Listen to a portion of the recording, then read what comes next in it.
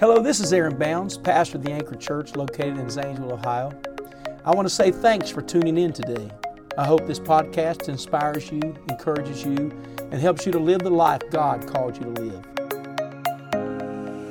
This is the third part of our series on a journey through grief. We pray that it has been a blessing to you. I know people have been contacting me and say, I have found healing. I have learned to open up. I have found the touch of God in my life. I've learned so much. I mean, one after another have talked to me about this. And so we do believe there's healing and that there is life after death, life after a crisis. And many of you have not been through that. And Sister Brown, we want you to come and we honor her. Hasn't she done an amazing job being transparent, open and real, raw emotions? And so we want her to come. And I pray those that are watching online will be blessed as well. But if you have not went through a tragedy, you're probably at some point, if you live long enough, you're going to have somebody that you love very much that's going to pass away. How do you get through that? Or, in the meantime, you're going to have to be a comforter to somebody. What do I say? What do I not say? How many has ever felt that? I've asked this question, what do I say? I wish I knew what to say. And we've talked about that. And so tonight is the third part. And Sister Annie, we love you. Thank you for being real. Thank you for being honest. Thank you for pulling off the wrapper of emotions and getting down and helping us. And we love her, don't we? Aren't we thankful for her? Amen. Amen. Well, I want to start out this week thanking someone. They came to me over the weekend, I believe it was, and said, everything's been good, but you've neglected to talk about something. And it was guilt. And I have not included that, but I will do that today. I know your handout is a little thicker than normal.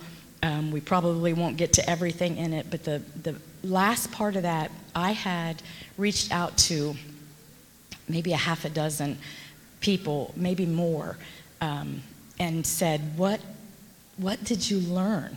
What was something that stuck with you? So the last part of that handout should be lessons from a grieving heart and things that I've learned in my darkest hour. So hope that will be a blessing to you. I need to talk about today some different kinds of death. Mine was, my husband was a tragedy. My mother was an anticipated death. Sure. She had cancer and was sick for about 7 years. And an anticipated death does not lessen your grief, even though you think it might, because you can see it coming, you can feel it coming, you know it's coming.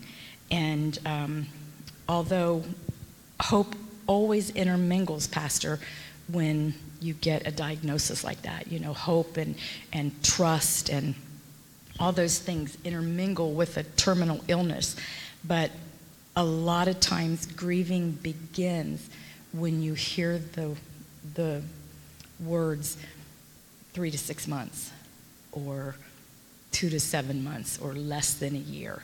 And those come ahead of what you're going to go through. But sometimes grieving starts at that time. Not full-fledged, but the letting go, the kind of like the letting go. I knew Mom was sick, and I knew that what they had told us, and she actually lived longer than what they had anticipated. But you know, every week I could see just a little change in her, just a little bit. But and with an anticipated death, you think you're ready. Because you are letting go a little at a time. You think you are, but you're never really ready. Right. You're never really ready to do that. And can I talk sure. From a comforter's perspective, sometimes we in the church, that when we see someone that has a terminal illness, everything in us wants to believe for their miracle. Everything. It doesn't matter if they're younger or older. We are holding on to the last minute for a miracle. And how many know that's how we think? And many times we see those miracles. Sometimes we do not. I've had people come to me and they quote the verse, in my faith, help me with my unbelief. And talking about, even though I'm a believer, am I not believing enough to see the miracle? And so you can sometimes operate when you have a person you love or a person you know, especially in the church. The more people you know, the more stuff you're going to deal with. And so I think sometimes in an anticipated situation like this, and that somebody gets diagnosed with cancer, that we want nothing more than to see that person healed. Can you say amen? And if that person passes away, it's not anything to do that did we not pray enough? Did we not believe enough? How many's ever dealt with that guilt as a believer? Did I not have enough faith? Did I not pray? Should I have fasted more days? It doesn't operate that way. And I think one thing we got to understand here tonight, that's not of the Lord to think that way. That's out of our own flesh to think with that manner of guilt. Let me tell you something you don't do. Is because you want someone to live so bad, you try to find a word of prophecy, and then you prophesy to them that they're going to live. And if they die, guess what the spouse or the family member is going to deal with? An unnecessary emotion that God didn't keep His word or you lied. Yeah. You prophesied a lie. And I'm just talking to you and teaching because sometimes as a people of faith, we believe it so much, we want it so bad, we feel like we have to speak it into existence. Now, let's talk about this for a minute. I need to speak it. I need to speak that they're going to live. I need to speak. You could say, I am believing with you that they're going to live. But if you say the Lord said that they're going to live and then they die, then you've lied on God. And we can't do that as comforters dealing with an anticipated death. I've had it to happen to me with situations. People come up and give me a word that wasn't fulfilled. And here's the deal. Jeremiah said they prophesied out of their own spirit. What does that mean? They wanted it to happen, so they tried to speak that into existence. But we have to be careful to be unwise in those moments. We've got to be wise. And how about this? If God didn't say it, we shouldn't. If you say the Lord said, you better know that the Lord said. Absolutely. How many know it's true? We got to know that the Lord said. Now, how do you word that if you are feeling something, you are wanting that, but you don't know if God said, but you can just say, hey, you know what? I'm believing with you that God's going to heal them because that person wants them to be healed. But sometimes we don't understand this, but sometimes it's not the will of God. That's hard for us to accept. It is very hard. You know, the old eagle, I'm preaching too long You're here. Good, you're good. Isaiah prophesied to Hezekiah. He said, the Lord said, set your house in order. You're going to die. You know what he did? He went and begged God to live. And God let him live. And he lived 15 more years. And in those 15 years, he destroyed everything he had built in 14. God knows best. And I want to say this here tonight. Man, I feel the Lord coming in this room right now. There's one thing that we've got to believe. We're not in this for a better life. We're in this for eternal life. Yes. We got in this for eternal life. Right. I've got a home waiting on me on the other side. Amen. I believe God can bless you down here, but I've got eternal life. I know one of these days I'm going to be on the other side. No more pain and no more sorrow and no more suffering and no more sickness. Amen. No more cancer, no more sin, no more temptation. Oh, I think it's all right. We clap our hands and thank Him for that blessed hope. Yes. We've got a blessed hope in Him. Amen. He's been good to us. He's been good to us. Look at your neighbor and say, not just a better life, but eternal life. in the back of an old preacher's Bible. After he had passed away, he had passed on. Somebody was flipping through those tattered pages, and on the back of his Bible, it was written in there, and this is what it said.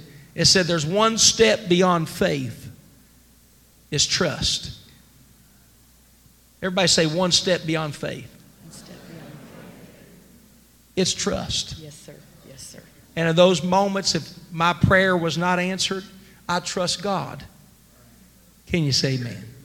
So anticipate. Trying to be a comforter, you want to know how to speak what you're feeling without saying things you shouldn't say. Amen. Right. And when there is an anticipated death, especially one that lingers, don't be surprised if your grief doesn't last as long as other people think that it should. Don't tailor your grieving experience to what Sally Sue thinks how you should grieve, because it's so individual. And with an anticipated death, you begin to let go early on. It may not feel like it, but you really do. So don't let others tell you how to do it. Don't tailor your grief to others' expectations. I want to talk a little bit about suicide. When a death occurs from suicide, there's often frustration, pain, and questions, with the biggest one being why. And in all the grieving, in all the emotions that you experience, you also have to deal with the person hurt so badly that they could actually hurt themselves. It's not natural for us to hurt ourselves, but people hurt so badly on the inside that they think that is the way out of it. Actually, when my son was quite young, my oldest boy, he had a friend, and it was after his daddy died. I think he was a teenager, maybe in his early 20s. He had this real close friend, and Ronnie came to church one day hunting for me, and he said, "Mom," he said, "Randall died." And I was astounded because he was Ronnie's age, just a young man. He said, "Mom, I feel so bad." He said, "I never answered his phone call. He called me and I never answered his phone call." So on top of all of the emotions that you experience with death, when there is a suicide, there are many more things that you question. You question your own self. I should have been able to see. I should have known. I should have felt. But and Pastor, there's no answer to those things, and the one that could give you the answer is not able to give you the answer because they're the one that's gone. So when you experience, when you go through suicide, sometimes there's a stigma with that, a stigma of shame. It shouldn't be like that. But sometimes you think that people look at you like, what, why didn't you see that coming? Or how could you have not known that? Or, many different things. But when you're on the receiving end of a loved one dying from suicide, it just adds an extra layer on top of your grieving. I want to talk to you very briefly about if your loved one died by murder. There's just an overload of feelings when that comes, because of course you think, what were they feeling? How did this happen? How, were they afraid? Were they, often there can be, after time goes on, then there's the judicial system that people have to deal with.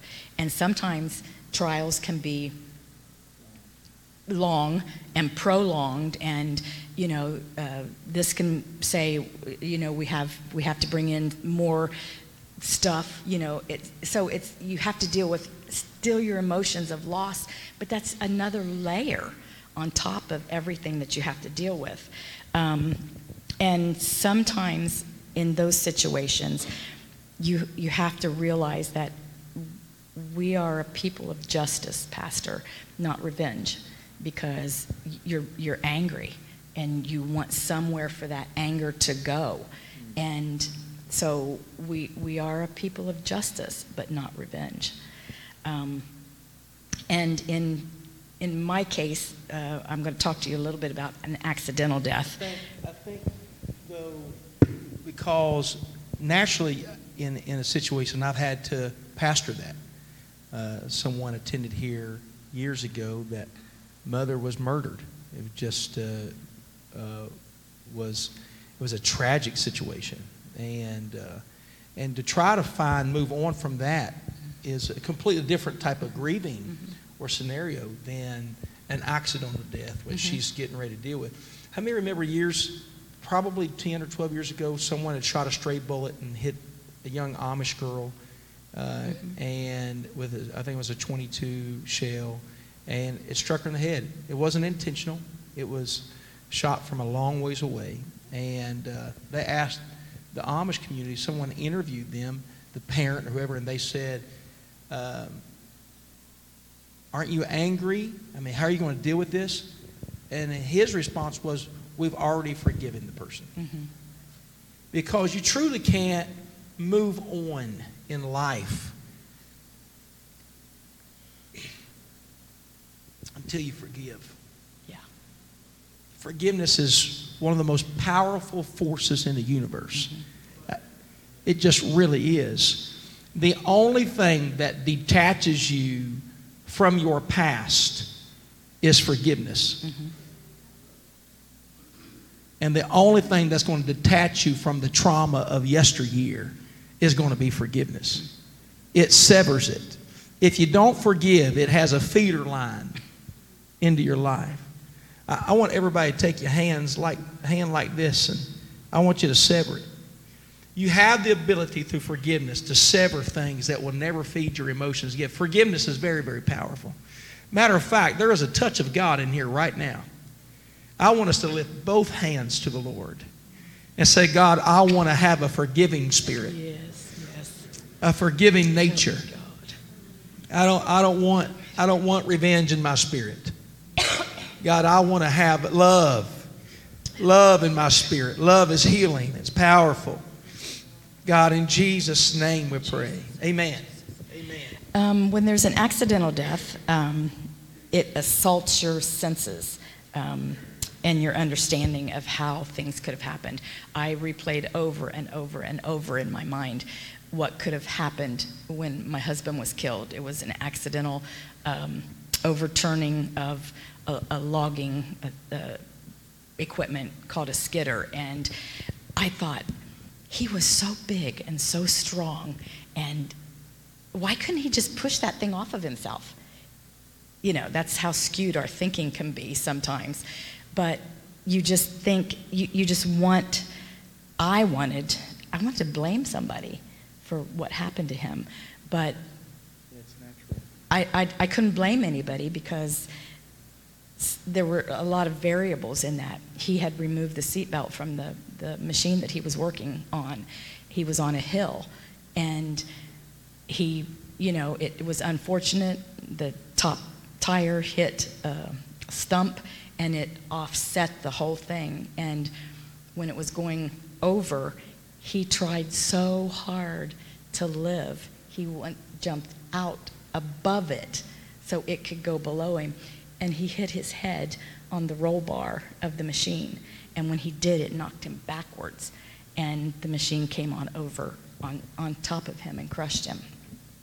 And I wanted to blame him for, number one, taking the seatbelt out and thinking, you shouldn't have been on the hill maybe, or, And again, it rolls back into the why, how could, what if, all those kinds of things. And when the accident happens at the hands of another person, as in a car accident, you have to be really careful to not become bitter, not live in a constant state of anger, because it will destroy you. It will ultimately destroy you if you let yourself live in that place. And I don't know if you all have ever heard of a lady named Catherine Kubler-Ross. She was supposed to be a grief, guru. And one of the things that she said about guilt was, guilt is perhaps the most painful companion to death. I'm not sure that I agree with that, but excuse me. Death is a very painful companion, guilt is a very, very painful companion to death. And it can be complex in its own setting. A person can feel relieved that their loved one is no longer suffering, but then they feel guilty because they feel relieved. You can feel anger at the circumstances and then feel bad because you're angry. And then it just is often just a loop that you can kind of get on. Guilt doesn't have to be rational to be real, Pastor. Yeah. It doesn't have to be. And you have things like, it's my fault. What if I had done things different? What if I had called the doctor sooner? What if I hadn't taken her to the hospital? What if I would have done it sooner? What if I, woulda, shoulda, coulda? You can do that, and I told you in one of the weeks, it's like a hamster on a wheel, that it just goes around and around and around. And that in itself creates undue guilt, because you just question it, and then you think, I'm not being strong enough. I'm not being what I should be when all that stuff assaults you. And guilt can chase you like a hound dog. It can just dog your steps all the time. And it can hold us in bondage and isolate us and alter how we look at everything in the world. And it keeps us, what you just said, tethered to the past. It keeps us tethered. I think the strongest time that I've ever heard of someone dealing with guilt, and it touches my heart so much. My husband's mother passed away of cancer in 1998, and I will never, until my dying day, forget what her husband said to me. Standing at the elevator doors, we were getting ready to leave after she had passed, and he said, I will lay her beside my mistake. And I knew what he was talking about. You guys don't know, but 30 years before that, their 5-year-old son was riding on a dozer with him. And if I am saying it right, Dave, it jumped the track, and Terry lost his balance. And when he lost his balance, he fell off, and Jay ran over him with the dozer and killed him. And he said, 30 plus years later, I will lay her beside my mistake. And it was so impactful to me about how people carry guilt. Yeah. How guilt will follow you if you don't let go of it. He carried that until he died 10 years later. The feeling that overwhelmed him at what had happened. And it was an accident. It was strict. It was not his fault, but he carried that for all of that time. And there is a thing called false guilt. My bone marrow doesn't match, so I can't help you, Tyler. Just things that are out of your control, but you still feel guilty about it, and that is false guilt. And you have to let that go. You have to let that go. And sometimes you just have to say, I did the best that I could at the time with what I knew. I made the best decision that I could with what I knew at the time. Yeah. One other thing that I want to talk about is grieving conflicted relationships. You had a fight with your wife, and she... Let me Sure. Let's pause there for a minute. And you're talking about false guilt, things I wish I'd have said. I wish I'd have answered that phone call. And I think that is so realistic. But I think the answer is, how do we deal with that? How do we deal with that guilt? What would you say, because you've experienced it, you know what that's like, feeling guilty, because that's a natural, number one, guilt's not from God. Guilt's not from God. God does not motivate by guilt. Mm-hmm. And how many of you have ever felt guilty? Guilt's from us. We create questions that feel guilt. God doesn't guilt us. I think, though, what would you say to somebody? And you talked about the hamster in the wheel, and you mentioned the natural guilt, the bone marrow phone call, the tragedy with Brother Brown's brother and his dad. I can't even fathom that. And I think, let's just stop here for a minute. I think there's a part of us, how do we even fathom that, getting over that, getting through that? But on the circumstances that's out of our hands, someone dies in a car wreck that we love, whatever it might be. But you're going to deal with guilt. 1,000 questions that have no answers. I think you What's the have. answer? I think you have to open your spirit, open your heart, open your mind to. There are some things that are just out of our control. We cannot control everything in our life. There are just, some things that, when you have a hereditary thing going on, it's out of your control. And I think you have to open up yourself to healing, and that's where we have the advantage, because we know the healer. And we can open ourselves up to spiritual healing, spiritual cleansing, because if you don't let your mind go on a different way, you will seriously have problems faster. If you don't somehow learn to let go of that and surrender it. I had to honestly, I had to forgive Ron for taking the seatbelt out of that machine, because whether it would have saved his life or not, I have no way of knowing. But in my mind, it might have helped. Or back to my skewed thinking, if I had to let it go that he wasn't strong enough to pop that machine off of him that weighed hundreds and hundreds of pounds. And so in order for me to have peace, I had to mentally say I had no control over that. And I couldn't have stopped that. That would be my answer to it. Open. Did you have counsel, that someone directed you how to get out of guilt? Or because I think this is so normal on daily living, not just tragedies. Anybody ever deal with guilt where you feel like it's always somewhere near you? How do you process that? And I think so.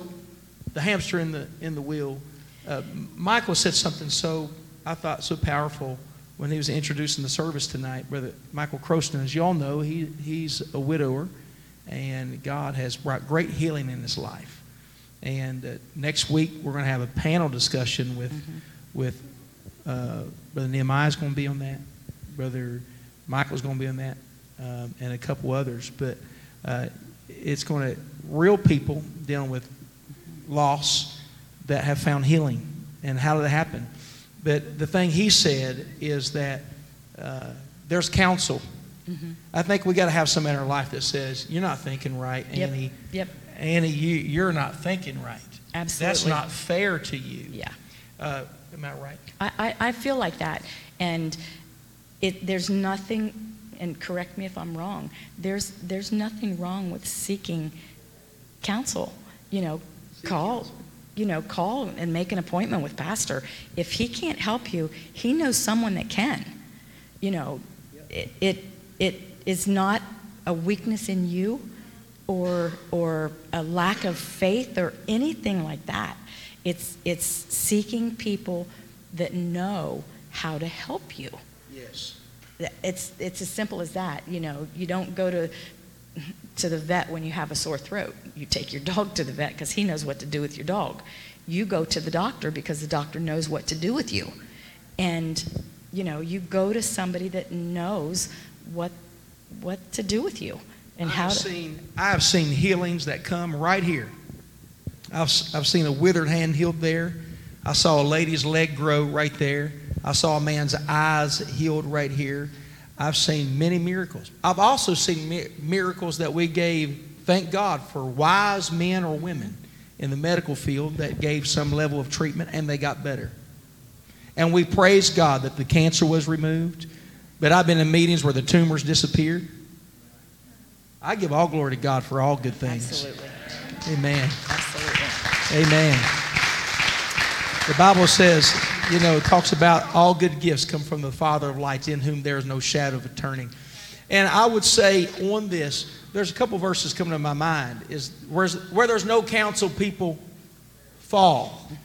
In the multitude of counselors, there is safety. Everybody say safety. Don't go through this by yourself. Right. It's not good for a man to be alone. Get help. You know when you're not thinking right, and you can feel yourself going downhill. Is that true? It is true. You know when you're in a bad way, you're going down the wrong path mentally. That's why God gives you a pastor. Sounds like job security from my chair here, but. But Pastor, let me say, be careful that you don't get your counselor from the knuckleheads we talked about last week. You don't go to Job's comforters. Tell us how you really feel. Amen. You don't go to Job's comforters and get counsel from them if all they do is spew negative stuff so at good. you. That's not healing. That is not healing. You've got to have positive. Yes. You've got to have somebody speaking life into you.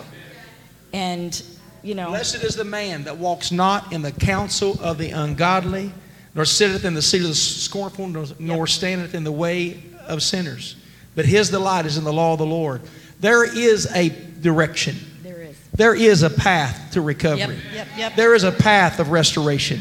There is a life that can be spoken in you, and you can live again without guilt. Right. Man, somebody say, I want to be healed. And seek that counsel. There's been many times I didn't have the answer. And you know what? Somebody asked me a question I don't know, Brother John. You know what I say? I don't know. Then I'm going to find somebody that does know the answer, going to help you in this area. And God's going to give us the resources we need to get better. He's the restorer of my soul. Of my soul. The soul is the center part of a man and woman that produces emotions. Right. And he's the restorer of that. And yea, though I walk through the valley of the shadow of death, I will fear no evil, for thou art with me. Thou art with me. You're bringing me through this. Yep. I'm coming out of this better than I entered this. You've got to start speaking life. You've got to start speaking the word. You've got to start thinking clear. I think it's important to go to church. And important to go to church, even when you feel like the service maybe is not as applicable for you. But you need to go to church because it's not just intellectualism being passed on. This is not just ideologies and humanism. This is the Word of God. We believe there's a supernatural element to preaching. Yes. Do you believe that? Things that no one knew. I had a preacher tell me this week, he said when Nathanael came and said, can any good thing come out of Nazareth? And then Jesus said, I saw you under the fig tree. I don't know what he was doing under the fig tree. I don't know what was going on there, but he went from that to you are the Christ. He knows where you're at. One thing you can never forget, and I am going to preach to you here for a couple minutes. It's all right. You can never forget in the midst of your tragedy that God knows where you're at. Yes, yes, yes. He sees you in this temporal world that we call earth. He sees us here, and he doesn't want to leave us the way he found us. He wants to bring us out. There's a story about a preacher that was going through a great crisis in his life, and it was just a very troubling time. And there's some people here tonight that's going through some troubling things. But I feel light in the evening time. I do. I feel healing in this room so strong right now. Maybe you're watching online or watching this video, but I'm going to tell you, God knows where you're at, and he's going to visit you even in your home. He wants to bring healing. This preacher was discouraged. How many of you have ever been discouraged? Discouraged. And we pulled up the Shoney's restaurant. Do you remember what Shoney's was? They have great hot fudge cakes. Oh, honey, where can we get a hot fudge cake? Can somebody help me right now? Amen. We would go to Shoney's, but he went, pulled up the Shoney's, told his wife and kids, said, y'all go in and get a table. I just need a couple minutes alone. And Sister Eileen, something happened in that moment when they went in. He stepped out of his van after about 10 minutes, walked past a payphone. Do you know what a payphone is? He walked past a payphone, and when he did, the phone rang. And he thought, that's strange. I've never had a payphone to ring when I'm walking past it, so he answered it. He must have been desperate. He said, hello. And the person on the other end of the line said, I was in prayer and God told me to call this number. And he told me to tell you that he knows where you're at. Woo! When you thought you were alone. Yeah. When other people's choices have affected your life and you're blaming yourself. Gil, God says, I know where you're at. And I know this setting is different, that this is not what we normally do, but God's coming into this meeting on a Wednesday night panel discussion to tell you he knows where you're at, and he's going to bring you out. He's going to heal you. You're going to be renewed. Weeping may endure for a night, but joy is coming in the morning. Yes. Amen. And your marriage has struggled since the chaos. Your marriage has struggled since the death, but it's not going to struggle forever. God's going to heal your spirit. He's going to heal your mind, and he's going to heal that relationship. Your marriage is going to be stronger than it's ever been. It's going to be greater than it's ever been, because God will not leave me comfortless. He said, I will come to you. Is there anybody that believes that tonight on a Wednesday? He's coming to us. He is my rescuer. He is the lifter of my head. He is my shield. He's my comforter. Oh, praise him in the building right now for a moment. If he's ever done anything for you, praise him. If you believe he's going to do something for you, praise him. I thank you for healing power. I thank you for second chances. I thank you for restoring people to a greater purpose. I'm going to minister now. Sister Annie, I imagine at that moment that you're dealing with Ron's death and how to parent in the midst of that, and breaking plates in the grass and feeding dog. I don't know why you fed a dog with a plate, but you don't even have to answer that question. I know the answer. You don't have the answer to that. I didn't think you did. But you know what? You didn't think then that a couple decades later, more than that, 30 years, that you would be healing, being a conduit of healing. And I just want to say that I know talking about these stories aren't easy. I mean, she has opened up her life. She has opened up her heart, the most tender places of who she is. She's opened it up for your sake. And week after week, family after family, got another phone call today that she sees it as a ministry. She's going to minister to somebody that has a great loss. But Sister Annie, we love you. And before we move on with anything, we are so thankful. You do what you do, and you love the way you love. We're thankful. We are better. We are healed. We are getting better. In the name of Jesus, Lord, I pray right now a blessing over Sister Annie and Brother Dave and all they've done. I pray, Lord, a blessing to multiply it back in them again. Let the anointing of your Spirit, in Jesus' name, in Jesus' name, in Jesus' name. You know what I've learned? If you will allow God to heal and shake off things that are not necessary, Paul is dealing with the shipwreck in Acts, I think it's 28. Sister Wendy, in the island of Melita, it's a shipwreck. There was a tempestuous wind that was called Euroclydon. It ought to be called Your World. Did I say that right? Your World. I just made that up. This is quite random. Brother Adam might have to delete this from the deal. But out of nowhere comes this unbelievable storm that it destroys the ship, and people are swimming on broken pieces. All they got left is broken pieces of what used to be stable and trusted. It's in wintertime. He's grabbed. Can you hold the microphone in my mouth? Can I use this? It looks like a board. I don't want to lose your place here, but all they've got is a board, and they're swimming, holding on to a piece of what was a stable part of the world that's just a broken piece now. And I think sometimes that's how you deal with death. The only thing we're holding on to is broken pieces and broken emotions. A broken relationship. It's broken. And all he wants is to find comfort. He swims to shore. Here, you can have your board back. Okay. Thank you. He swims to shore. And he's cold. It's winter waters. And he gathers some sticks. He puts it on. Now, and he's in a strange land. Never been here before. Sounds familiar, doesn't it? He's in a strange land. We've never been here before. And all he wants to do is just feel warm again. He's cold. His clothes are wet. His life is broken. And he gathers wood and places it on the fire. He just wants to be warm. He just wants to be comforted. And when he does, a viper comes out of that pile of sticks and latches onto his hand, because that's the way the devil works. As soon as your life becomes broken, he always shows up, because he's a wimp. He never shows up when you're strong. He always shows up when you're broken. And what do snakes do? They always attack with their mouth. And they have fangs, and they bring poison from their head.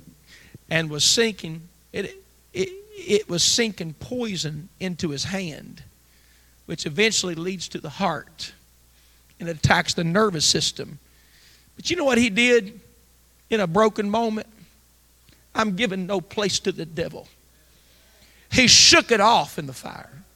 You have to realize that the fire of the Holy Ghost is what's going to get you through the cold, broken winter waters of tragedy. You need a move of God. It'll cause you to think right. It'll cause you to love again. It'll cause you to take thoughts captive and say, I'm not thinking about that. That's why you need to go to church. You need fiery preaching with fiery worship, with a fiery prayer meeting. We need a fiery church to help heal people. Amen. That's what we need. We need a good old move of the Holy Ghost. How many believe God is a cure-all to us? And so, Sister Annie, I feel this tonight, is that he didn't let it stay latched onto him. And that's why you got to bring thoughts captive. He shook it off in the fire. Look at your neighbor and shake your hand and say, shake it off in the fire. Amen. Shake it off. Shake it off. Shake off those thoughts. Shake off that poison that's not true. It's not true. He shook it off. And when he did, they were mesmerized because he didn't die. I'm going to tell you, you're going to live. And it was within a matter of weeks that another ship came in. I think you ought to elbow your neighbor. Elbow me so we can get involved in this preaching I'm doing right now. That's what they say. Elbow your neighbor and say, neighbor, shake it off. Your ship's coming in. That one was broken, but there's another ship coming in. And the same hand, I'm convinced. How many's ever read that? Where the viper latched on with poison. He laid hands on a sick man, and healing came out of his hand and healed that man. And an entire heathen people on the island of Melita were converted. Why? Because brokenness can bring poison, pain. But if you'll shake it off in the presence of God, I'm going to tell you what's going to happen. Out of your brokenness, give me your hand, is going to come healing. That's going to change other people's lives. Your tragedy is going to become a testimony of miracles. It's not why it happened, but God's going to let something good come out of this. I want you to say, God's going to let something good come out of my life. I wish somebody that was having some pain or having pain would stand up and say, there's healing going to come out of my spirit. Come on, I want you to do it. There's healing coming out of my spirit. I'm not going to live in guilt. I'm going to live in healing. Come on, raise your hand and let God's Spirit begin to minister. There's healing coming out of my ministry. There's healing going to come out of my life. There is healing coming out of me on this Wednesday night. I will not die in my dilemma. I'm coming out in the name of Jesus. I'm coming out. Come on, I'm not just talking about death right now. I'm talking about ministries you've suffered. There will be healing that's coming out of my life. In Jesus' name. Somebody shout, I'm going to be better. Oh, clap your hands and praise Him.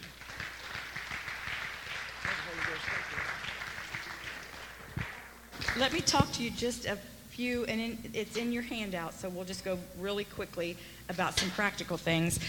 Sometimes people have asked me, what do I do with all their stuff? What do I do with that kind of stuff? And my answer to you on that is you deal with it as you're able. You know, if it's too much for you to go through quickly, then just hang on. It'll be all right. You just deal with it as you get strength. My mother-in-law, and I loved her to death, she was funny. She was funny. I tried to get her one time to teach me how to use a pressure cooker, and she said, Annie, not everybody can do that. And I thought, okay. But she was something else. But when Terry was killed, she put sentimental things into a drawer and took the knobs off the drawer so she couldn't get to it. And Dave reminded me today, and I had forgotten, that she took a gunny sack of his things and hung them up in an outbuilding and left them there. And you just do what you need to do at the time. You do the best that you can do at the time. My sister had picture after picture after picture of her husband all over the house. And 6 years later, she's beginning to be able to put those things away. And, of course, she'll always keep her favorite ones out, I'm sure. And there's nothing wrong with that. So you just deal with those things as you can. They're all individual decisions.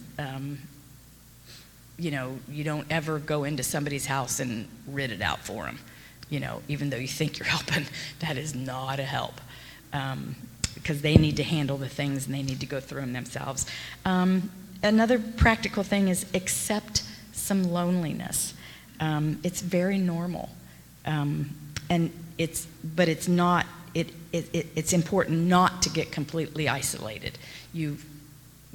This is a lonely walk, and when you first walk it, and people don't always understand that, but you know, you just accept some loneliness, and choose good company, and be careful of those comforters, you know, that we talk with about. What did you call them? That's okay. No, go ahead. You know, hang with people that won't put undue burdens on you, and expect too much out of you. And be gentle with yourself. Don't judge yourself because you think you're not doing good enough or you're not doing better. Get extra rest. Physical and emotional exhaustion is common.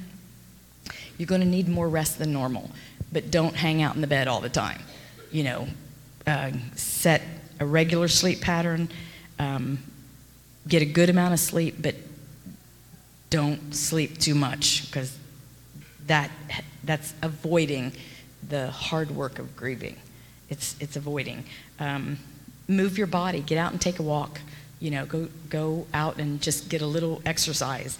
And it's good to talk to your primary care physician. He can help you with unhealthy habits that you might be falling into, and help you establish healthier habits. And keep structure in your day.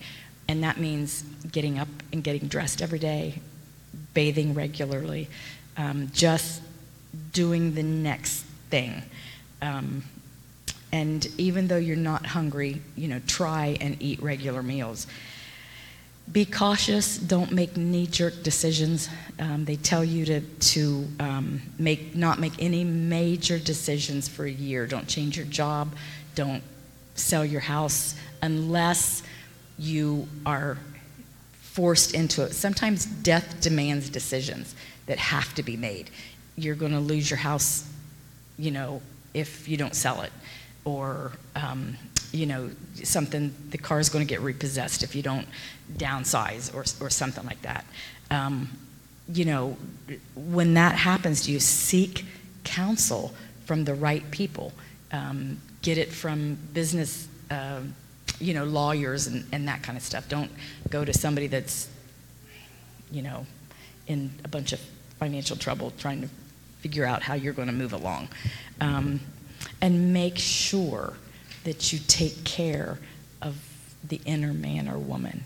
Make sure that you pray and you stay close to God, and because God is an ever-present help in trouble. He's always there. He is not going to leave you to figure this out yourself.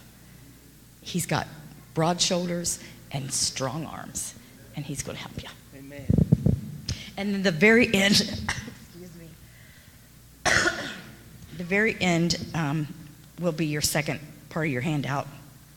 And that's the things that people have given me, the things that they learned in their darkest hour. So that'll help you.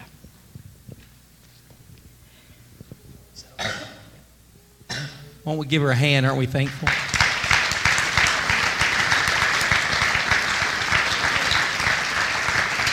Amen. Won't we stand and thank God for the word tonight? And there is healing in this room. There really is. It's going to be all right. I want you to turn to 2 or 3 people. I want you to say it. It's going to be all right.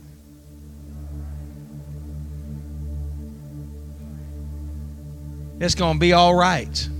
Come on, smile at them. Say it's going to be all right. Look at him and say, you look prettier. You look better, more handsome when you smile. Amen. I do think the theme tonight, element of it, is about dealing with guilt and answer questions. And one of the things is don't do this by yourself. I have trusted voices in my life I could say absolutely anything to, no matter what I'm going through, and I have. And they've helped me get through tough times in my life. And God's given that to you. And there's nothing like the church. It's God's design to change the world, to impact the community, to bless the family, is the church. And we have such amazing people here that'll walk with you. And I just feel healing. If you want healing in your spirit, you got to lift your hands and let God do it. I feel tears of healing, tears of joy. Sometimes when you're crying on the outside, it's healing on the inside. Won't you reach out? I feel the fire of His Spirit. Come on, those watching online right now, I pray healing for you. It's going to be all right. Quit living that it's your fault. Quit blaming yourself. Say, I'm going to get some healing. I'm going to be all right. I'm going to place forgiveness where it needs to be, but I'm moving on to a healed path. It's a path of the righteous. I'm going to walk that path because it's a good way. Hallelujah. We thank you for what we feel. We thank you for what you're doing. We thank you for your presence in this room. Oh God, there is a light in the dark hour. In Jesus' name. Sister Cami, come and pray for us. Come and pray for us. Hallelujah. She's a certified counselor, works with hurting people. She is a blessing to this church. He's going to help you up the steps. She's a lady. Amen. You remember that time that you asked God to let your pastor say the word mountain? What a moment that was. Church was over. I've already walked to the foyer, and we had company here, and I was trying to find my wife so we could go out to eat. And I walked back in. Service is dismissed. People are just hanging out, as we do. And I walked back in, and she's there, sitting, talking to a couple. And I walked up to you, and the Holy Ghost moved on me like it did tonight. There was a God moment tonight. I started talking about that broken ship. That was a God moment. I didn't plan that. That was the Holy Ghost. And I walked up to her, and I said, I'm sorry to interrupt, but I feel to pray. And I said, I see a mountain in your life. I said, there's been a shadow over that mountain. I said, but I see sunshine. You're going up that mountain, and I see the sunshine raising up that mountain because the dark cloud that was over your life is leaving. Well, I just said what I felt in the Lord at that moment. And when I said that, she was just sobbing, crying. I said, why are you crying? She said, this morning I prayed, God, let my pastor come up and say the word mountain to me. God knows. God hears. And when she prays, there's going to be healing in this room. I feel that right now. Would you pray for us? Amen. Precious Jesus, you're here. You're the answer. Lord, you don't need to prove yourself to us. Lord God, I have enough faith for every heart in this building. Lord God, you are touched by the feeling of our infirmities. Your word tells us. Each heart is grasping that peace that Pastor talked about. They're holding on, and Lord, you will meet them there. They don't have to come any farther, Lord God. Touch each person. Let them surrender that guilt. Let them surrender that guilt to the only person, the only arms, the only God that can take it and do something with it that'll make a difference. Lord, each one of us that is hurting, which is all of us, we all hurt without you. We all have a mission to heal, to be healed helpers. And God, I just pray right now that each person, from the person who thinks they need you the most, and especially to the person who thinks they don't need you at all, Lord God, touch them right now in the name of Jesus.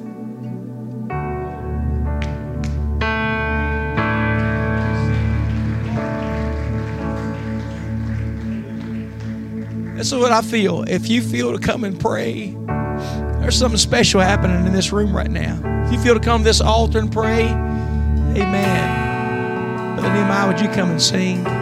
He loves us. Thanks again for listening to the Anchor Church podcast. If you enjoyed it, make sure you subscribe so you can keep up on our weekly sermons. If you're in the Zanesville area, we invite you to join us on Sundays. You can find all the details on our website at theanchor.church. Again, thanks so much for listening, and we hope to see you soon.